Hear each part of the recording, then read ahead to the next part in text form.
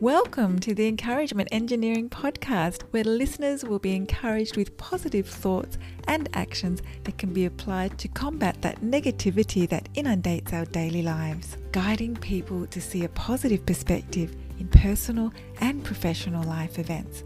Now here is your host, Bob Brum, the Encouragement Engineer.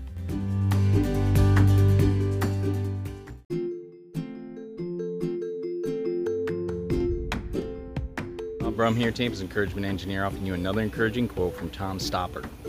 Every exit is an entry somewhere.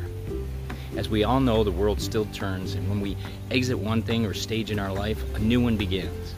The key is to learn from the exit, grow from the exit, and see the possibilities of the new entrance into something else.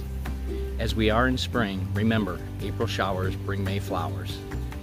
If you as an individual or part of a group, company, or organization would like some help to see the value of a positive perspective and positive action, feel free to contact me at my website at www.bobbrumspeaks.com or email me at contact@bobbrumspeaks.com.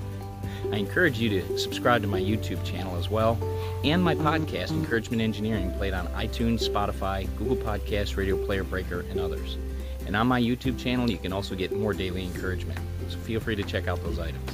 And I hope you have a great day.